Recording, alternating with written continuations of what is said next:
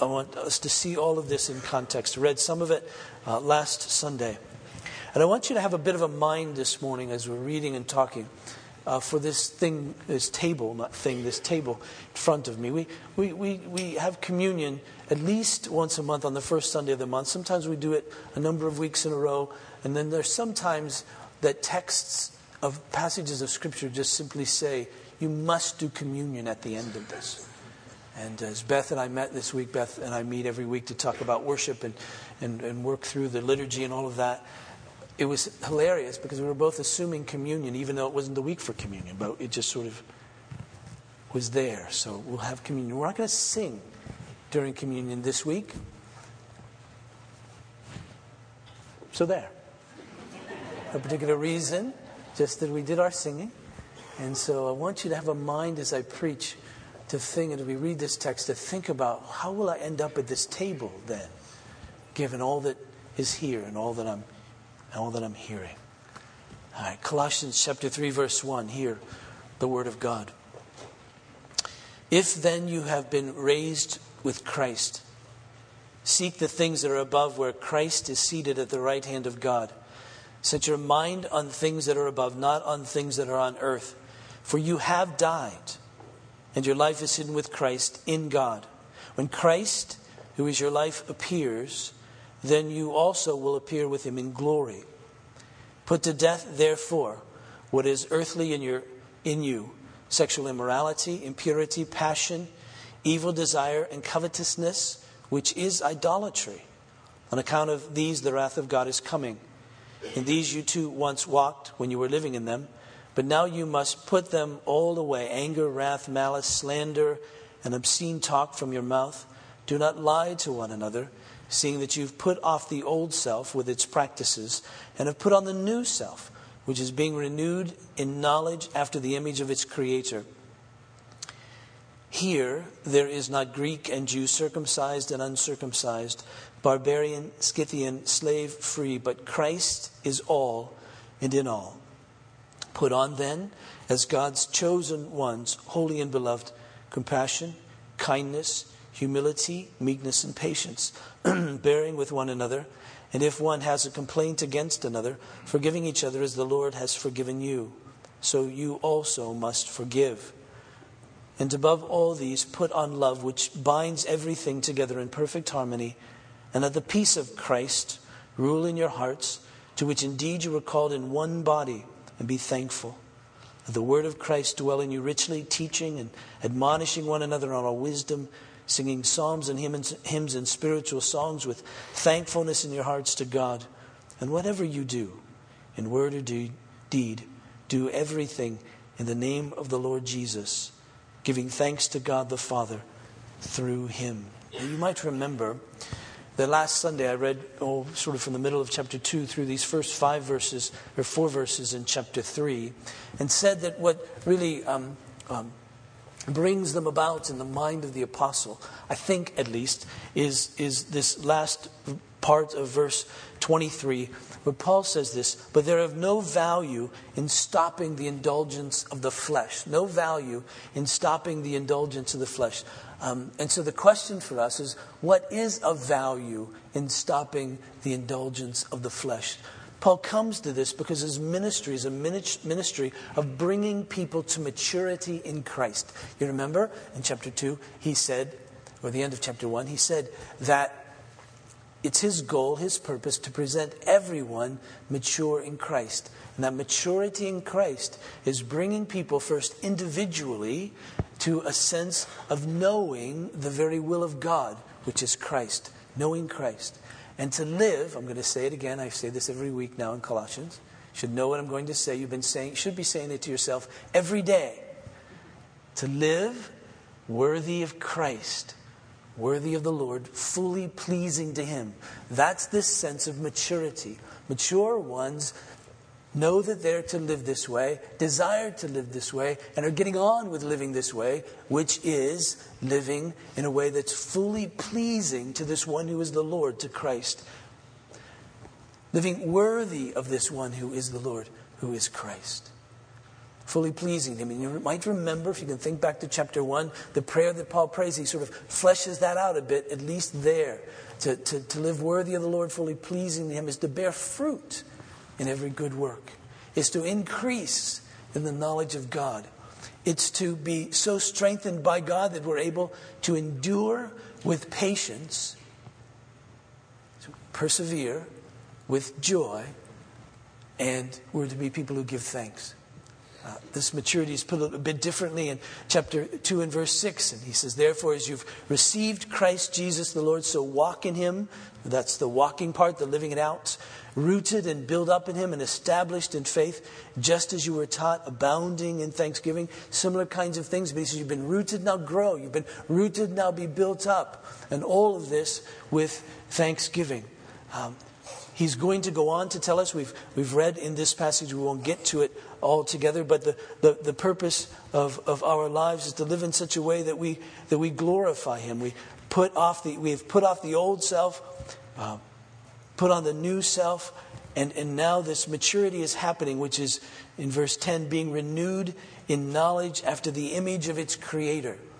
So Paul's after restoring people to the image of Christ. That's this sense of maturity. Individually. Corporately, there's a sense of corporate maturity as well when the people of God, according to Ephesians 4, reach this unity of the faith. Where together as a community of people, they're loving each other in such a way that, and following after Christ in such a way that they're not being tossed to and fro by every new little fad that comes into the Christian community. Or every heresy that attacks it. But rather they're communally, corporately, together, maturing in the things of God by way of Christ. So that's his goal there, individually, corporately. And we could use one word to describe it all, and it's really holiness. That he desires us to be holy, to walk in holiness, to love God with all our heart, soul, mind, and strength, to love each other as Christ has loved us. That whole sense of love. So, that's what Paul's after here, to bring maturity. And there's false teachers in Colossae who aren't helping at all. That they're saying things and teaching things that are of no value in stopping the indulgence of the flesh. This flesh being the sinful inclinations in us. And he says these things are of no value in stopping them. They're simply rules to follow. Rules that may have very little to do actually with the heart. Rules that may have very little to do with actually pleasing the Lord and following after him and walking worthy of him. Honoring special days, not eating certain foods, not drinking certain drinks, those kinds of things. And he says they're simply not helpful. They don't help at all. In fact, they may actually detract from living worthy of Christ, fully pleasing to him, because they may make us proud. These are things that we can do. We can actually do these things in our own strength. We can not drink, not eat. We can do those kinds of things with enough willpower, and we can show, therefore, that we really are worthy, which isn't living worthy of Christ at all. And so he says they're of no value in stopping the indulgence of the flesh. So the question then, what is? So he begins to lay this out for us. And as we start verse 1 of chapter 3, he begins with this statement. He says, if then you have been raised with Christ. Remember, all of what we're to do as followers of Christ is based on what he has already done. All that we're to do is founded upon what he has already done. We're not doing so that he will accept us. He has accepted us, therefore we will do. Very different. Those two things. And so Paul begins with that. He says that if then you've been raised with Christ, something has happened. Notice then, in verse 3, he says, for you have died, and your life is hidden with Christ in God. When Christ, who is your life, appears, then you also will appear with him in glory. These are things that have happened by way of the work of Christ. And see, that's the point we've got to settle. That because of Christ, our relationship to sin has changed. On the one hand, it's changed because of the death of Christ, for him paying the penalty for our sin, we're no longer under its condemnation. The punishment has been taken. Therefore, we're freed from sin's penalty. That is true of all believers in Christ. We read it in our responsive reading this morning from Romans chapter 8, verse 1. There is therefore now no condemnation for those who are in Christ Jesus. If you memorized verses as a kid, I trust you got that one. If you didn't memorize verses as a kid, memorize it now. It's helpful verse upon which to live. There are these sentences that should be popping in our minds all the time to help us get from point A to point B in our lives. And that's one of them. There is now therefore no condemnation for those who are in Christ Jesus. Why? Because we're in Christ Jesus. We're united to Him. Thus, what He did on the cross extends to us. That's why Paul could write, "For you died." And you say, "But I didn't die. I'm still breathing." It means that when Christ died as your representative, as your substitute, you died. Penalty for sin is gone. That's been taken care of. And then secondly, because of the cross, the power of sin has been defeated, really, in our lives. That is to say, its dominion over us, its rule over us has been broken. We were once, according to the Scripture, enslaved to sin. Now we're no longer enslaved to sin. That has already taken place. Now, what hasn't happened yet in relationship to sin is that the presence of sin has yet to be completely eradicated. One day it will be. On the new earth, after the return of Christ and all of that, the sin won't be here. It won't be anywhere. It won't be in us. It won't be around us. It won't be in the creation. It won't be anywhere. Everything will be renewed and reflecting the very image of Christ perfectly. But now the presence of sin still exists. It exists in our world. It still resides in us.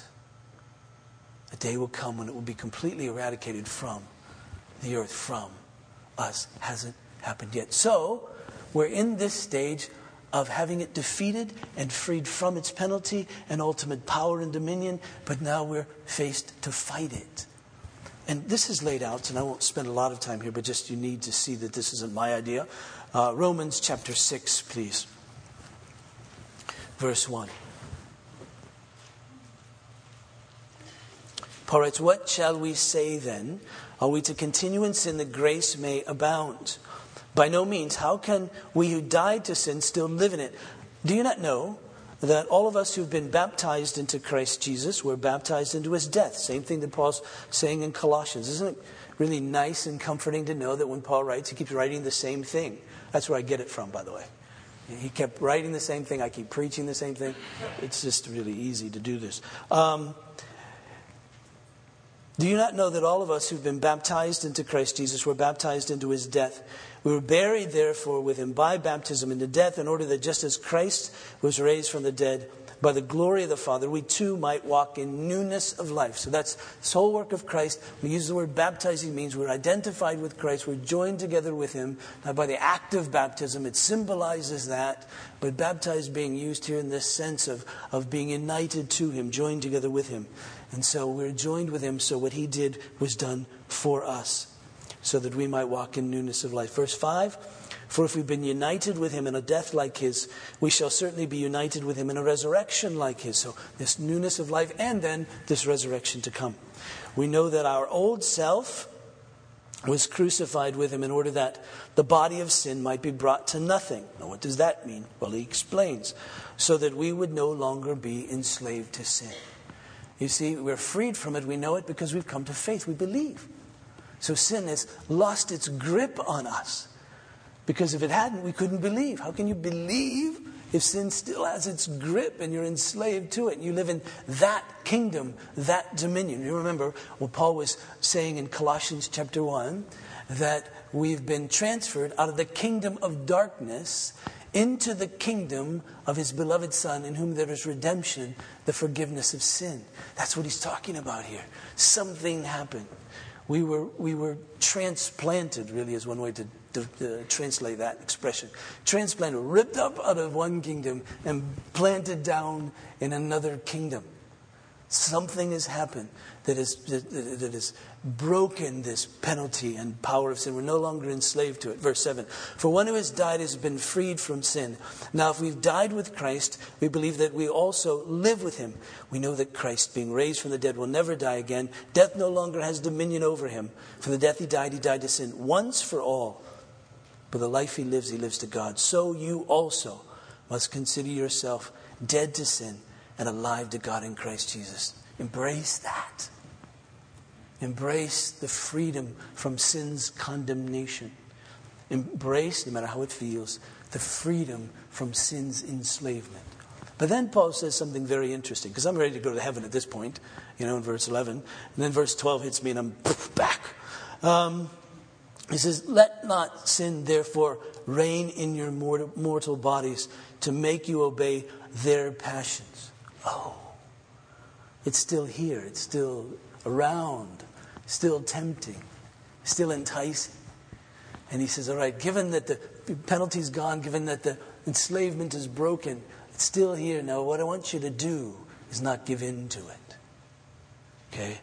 Don't let it reign in your mortal bodies. It's already broken its reign. So don't enthrone it again. So don't present your members to sin as instruments for unrighteousness, but present yourself to God as those who have been brought from death to life, and your members to God as instruments for righteousness. For sin will have no dominion over you, since you're not under law but under grace. It's exactly what Paul is saying here in Colossians in chapter 3. A little more cryptically here, a little more fewer words, but same ideas. Something's happened. And so now he wants us to say, in order to deal with this flesh, this inclination of sin. Jerry Bridges, our dear friend, defines flesh like this. This is in a footnote to one of his chapters in this book called The Discipline of Grace. He says, today we use the word flesh to render the soft tissue of our physical bodies. The Apostle Paul used it to refer to the sin principle that continues to dwell within us, even though we've been freed from sin's dominion. And Jerry says, I prefer to use the word flesh instead of sinful nature, because the latter term may imply that the believer has two natures, a sinful and a new nature. We've one nature, indwelt and spiritually animated, that is made alive, by the Holy Spirit, but also handicapped by sin that continues to dwell within us. And so the issue is dealing with this sin that dwells within us. What's of value there? Paul says, set your mind on Christ.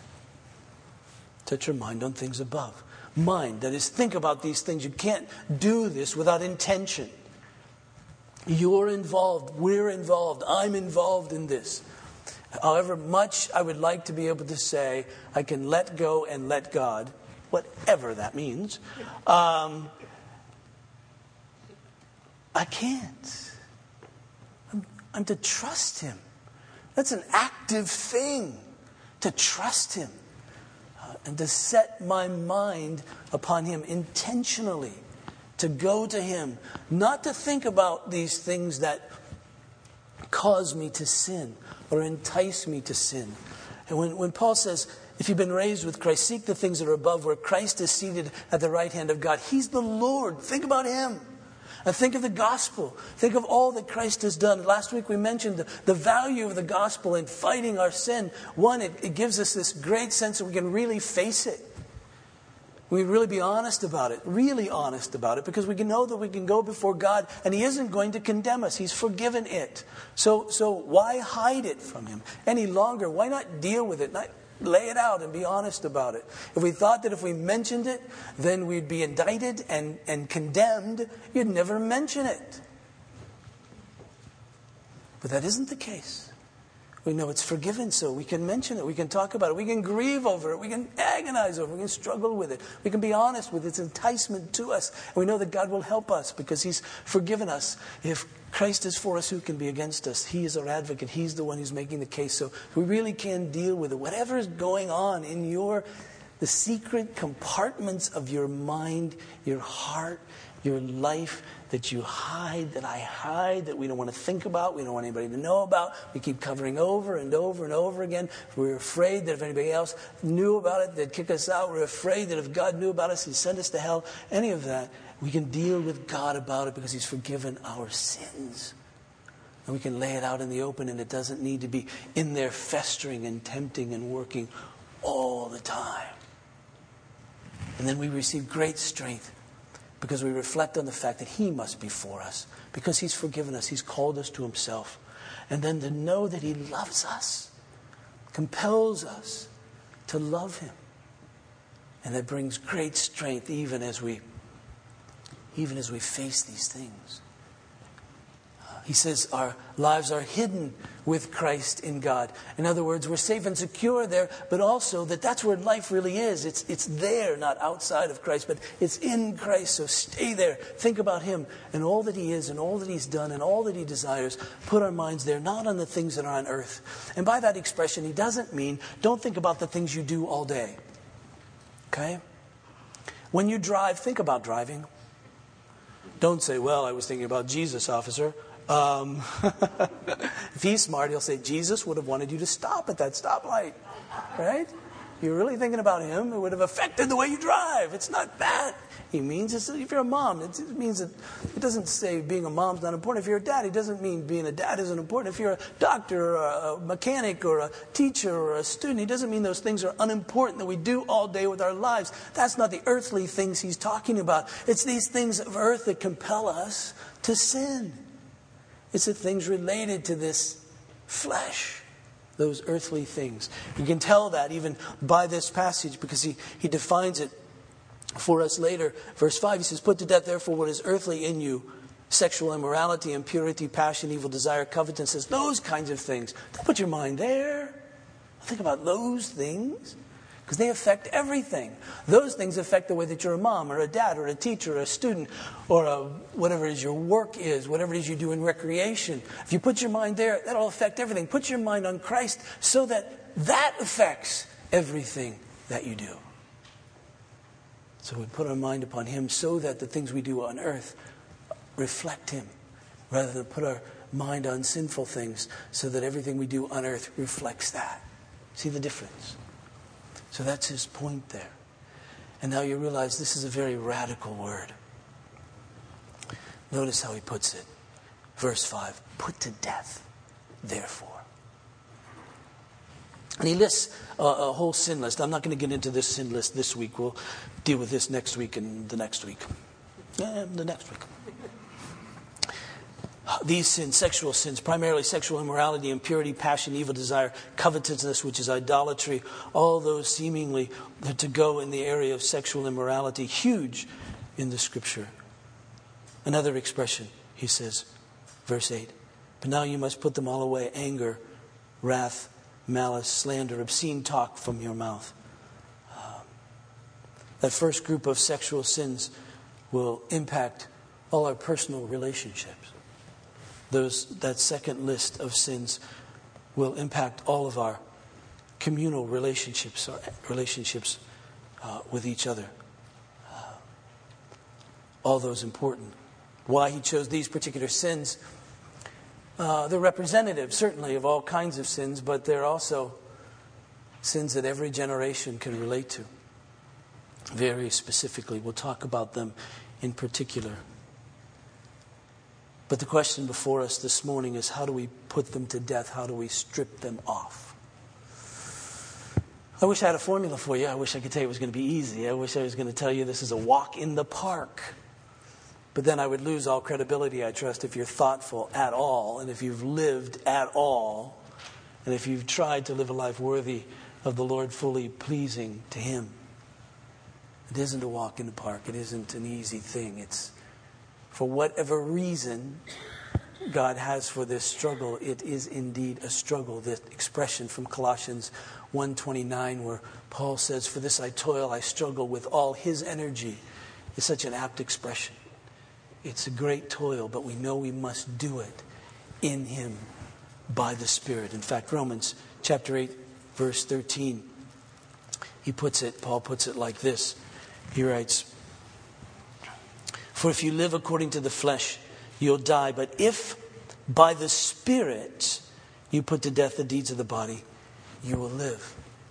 Isn't it interesting that Paul condemns this other group of teachers for making rules for Christians to follow? And he says, if you follow those rules, it won't be any helpful at all. But Paul then doesn't say, therefore, there are now no rules.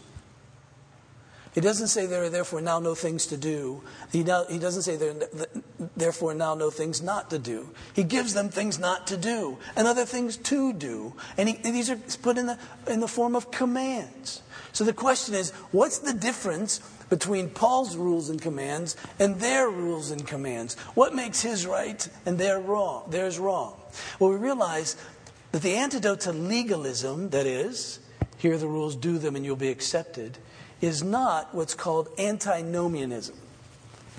I know it's late in the sermon for a big word, but it's really not very big when you break it down. In Greek, as you all know, the word for law is nomos, thus nomian, and everybody knows what anti means. So antinomian is something that's against law. It's no law. But the very point is that we simply don't throw out laws to get away from legalism. We approach the laws differently to get away from legalism, with a different heart.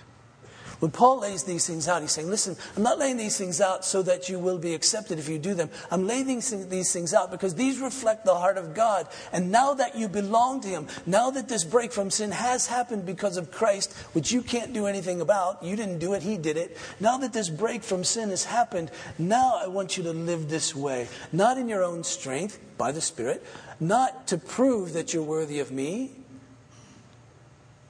but because Christ has done what He did so that you now have new life. Now, here's that new life. I want you to walk consistently with who God has made you to be because of Christ. Notice how he puts it in verse 9. He says, don't lie to one another, seeing that you've put off the old self, that is the self before your conversion, the self before your new birth, your self before the fact that in your life this penalty and power of sin was broken.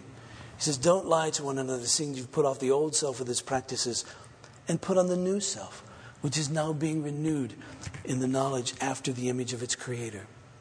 So any thoughtful person would say, well, what is that? What would a life renewed after the image of its creator look like? That would be the natural question. Because you want to be that. That's not who I am. That's who Christ is making me to be. And so you'd ask that question, and Paul would say, well, it isn't this. It isn't sexual immorality, impurity, passion, evil desires, and covetousness. It isn't anger, wrath, malice, slander, and obscene talk. It isn't lying, but rather, it's this, verse 12. Compassion, kindness, humility, meekness, patience, bearing with one another, forgiving each other, living in love. And then he'll go on to be more specific. Say, husbands and wives, this is what that means. Children and parents, this is what that means. Slaves, masters, employees, employers in relationship where you have obligations to one another. This is what that looks like. Now go out and live that way. Not so that you'll be counted worthy, not so that you'll receive God's favor, but because you have. You see, if I could put it this way, there's a huge difference of simply living for God and living from God. See, we're called first and foremost as followers of Christ to live from Him. That is, out of what He's done. Now, it gives the appearance that we're living for Him because we're doing things which please Him, but we can't skip the step of the gospel of being rooted in what He's done. So we live from His strength. We live from His wisdom. We live from His cross work that frees us from the penalty and power of sin. We live from that. If you skip that, you'll die. If you skip that, you'll be frustrated. If you skip that, at best you'll be self-righteous. But that will get you nowhere. John Stott an old guy, not dead yet, but close so I can quote him. He's a great pastor, theologian. Once put it like this. To be really honest with you, I can't remember if I read it or if he said it. And I heard it, but I wrote it down. I've got it. He said, when the Holy Spirit comes upon a person, what he does is he first takes us to the law of God, the commandments of God. And that work of the Holy Spirit that takes us to the commandments of God breaks us, convicts us of our sins. And then the Holy Spirit takes us to Christ. And he says, he's obeyed all of these. And then he's taken your penalty upon himself that you might be freed from your sin. Trust in him. And the Spirit gives us new life. And he enables us to believe, and we believe. And so all of these things that objectively happen now, subjectively are ours. We're convicted of our sin, yet we rely upon Christ. Thus the penalty's been broken, the power's been broken of sin in our lives. And then he says, what the Holy Spirit then does is he takes us back to the law, meaning the commandments of Christ. And he says, now live them. But not in your own strength. Not from your own wisdom, but by the Spirit. Trusting in him. The commandments are good. The commandments of God. Not the commandments of men. But the commandments of God are good. And he says, don't throw them out. Allow them to work in you. Allow them to bring you to the point of conviction. Allow them to bring to the point of saying, I can't do this. I haven't done them. I'm worthy of condemnation. And then come to Christ. See that he has. And then go back to them in Christ and say, I hunger and thirst to live a life worthy of Christ, to be fully pleasing to him. The cross enables us to see why Paul was so insistent that we put to death sin. Paul mentioned that it was because of these things, the things he listed, that the wrath of God is coming, or we could say always comes. And it's on the cross that we see very clearly this wrath of God. We know that the wrath of God isn't God's unbridled emotion. We know that it's his reasonable, rational response to our sin. It's exactly what it deserves, what the Bible calls his wrath. For us, Christ has taken it. But when we look in the cross, sin is unmasked. We see what it really wants to do to us. We really think sin, because it gives pleasure for a moment, wants to give us life, but it wants to kill us. John Owen, a great old dead expositor, once said, if we're not killing sin, it'll be killing us. If we're not killing sin, it'll be killing us. When we unmask it, when we see what it really wants to do, it doesn't want to give us pleasure. It wants to kill us. We see that on the cross in what sin did to Jesus. Beat him down. It isolated him from all of his friends. Everyone, everything turned against him. Even God, he was forsaken by his Father. That's what these sins desire to do to us. They're not little toys. They're not little playthings. They're real. They desire to kill us. Not only do they desire to kill us, sin desires to destroy God. Sin is ambitious. It desires to destroy God. It came against him. Where one being said, I'm glorious, and I'm as glorious as God, and I can take over in a sense, and I'm going to go after the crown of your creation that you created to show yourself to be great and glorious, and I'm going to turn their hearts away from you, God, and I'm going to turn them towards me, desiring to destroy the very glory of God. Now, God, of course, can't be destroyed, and he's glorious, and his glory would be revealed through that in a way that no one would expect it, because we now see the glory of his mercy, the glory of his grace, the glory of his forgiveness, even the glory of his judgment. We see all of that because of this, but sin's out really even to destroy God. All that should turn us from sin to say, kill it. Let's put it to death. Now, obviously, that's a figurative kind of statement. It isn't a literal thing. We don't maim ourselves. That's not its point. When Jesus said, if your eye offends you, pluck it out. If your hand offends you, cut it off. He didn't mean that we're supposed to be one-handed, one-eyed people. But he meant that's how serious all this is. Don't let it destroy you. And the word of the apostle is, you needn't. Its penalty's been taken. Embrace that. Its power has been broken. Now don't give yourselves up to it. Put it to death. On the night that Jesus was betrayed, he took bread after giving thanks. He broke it. He gave it to his disciples. And he said, this is my body which is given for you. Do this in remembrance of me. In the same way, he took the cup. And after giving thanks, he gave this to his disciples. He said, this cup is the new covenant in my blood, shed for many for the forgiveness of sins. Do this in remembrance of me. He said, as often as you eat of this bread and drink of this cup, you proclaim the Lord's death until he comes. What are we proclaiming? What are we proclaiming? We're proclaiming what? Christ has come, and in his coming he lived a perfect life, his righteousness for us, obeyed the law. In his coming, he died. What did he do when he died? We with him, those who believe, united to him. We died to the penalty of sin, its condemnation. He rose. We rose with him in newness of life so that we can now walk in a manner worthy of him, fully pleasing to him. How? By putting to death sin. How? By seeking the things that are above, by putting our eyes upon him, not on sin. By seeing sin's intention to destroy and to kill and to hate it and not walk in it, then put on Christ. Let me ask you to bow. Just take a minute, please, as I take a minute. And again, think about your life.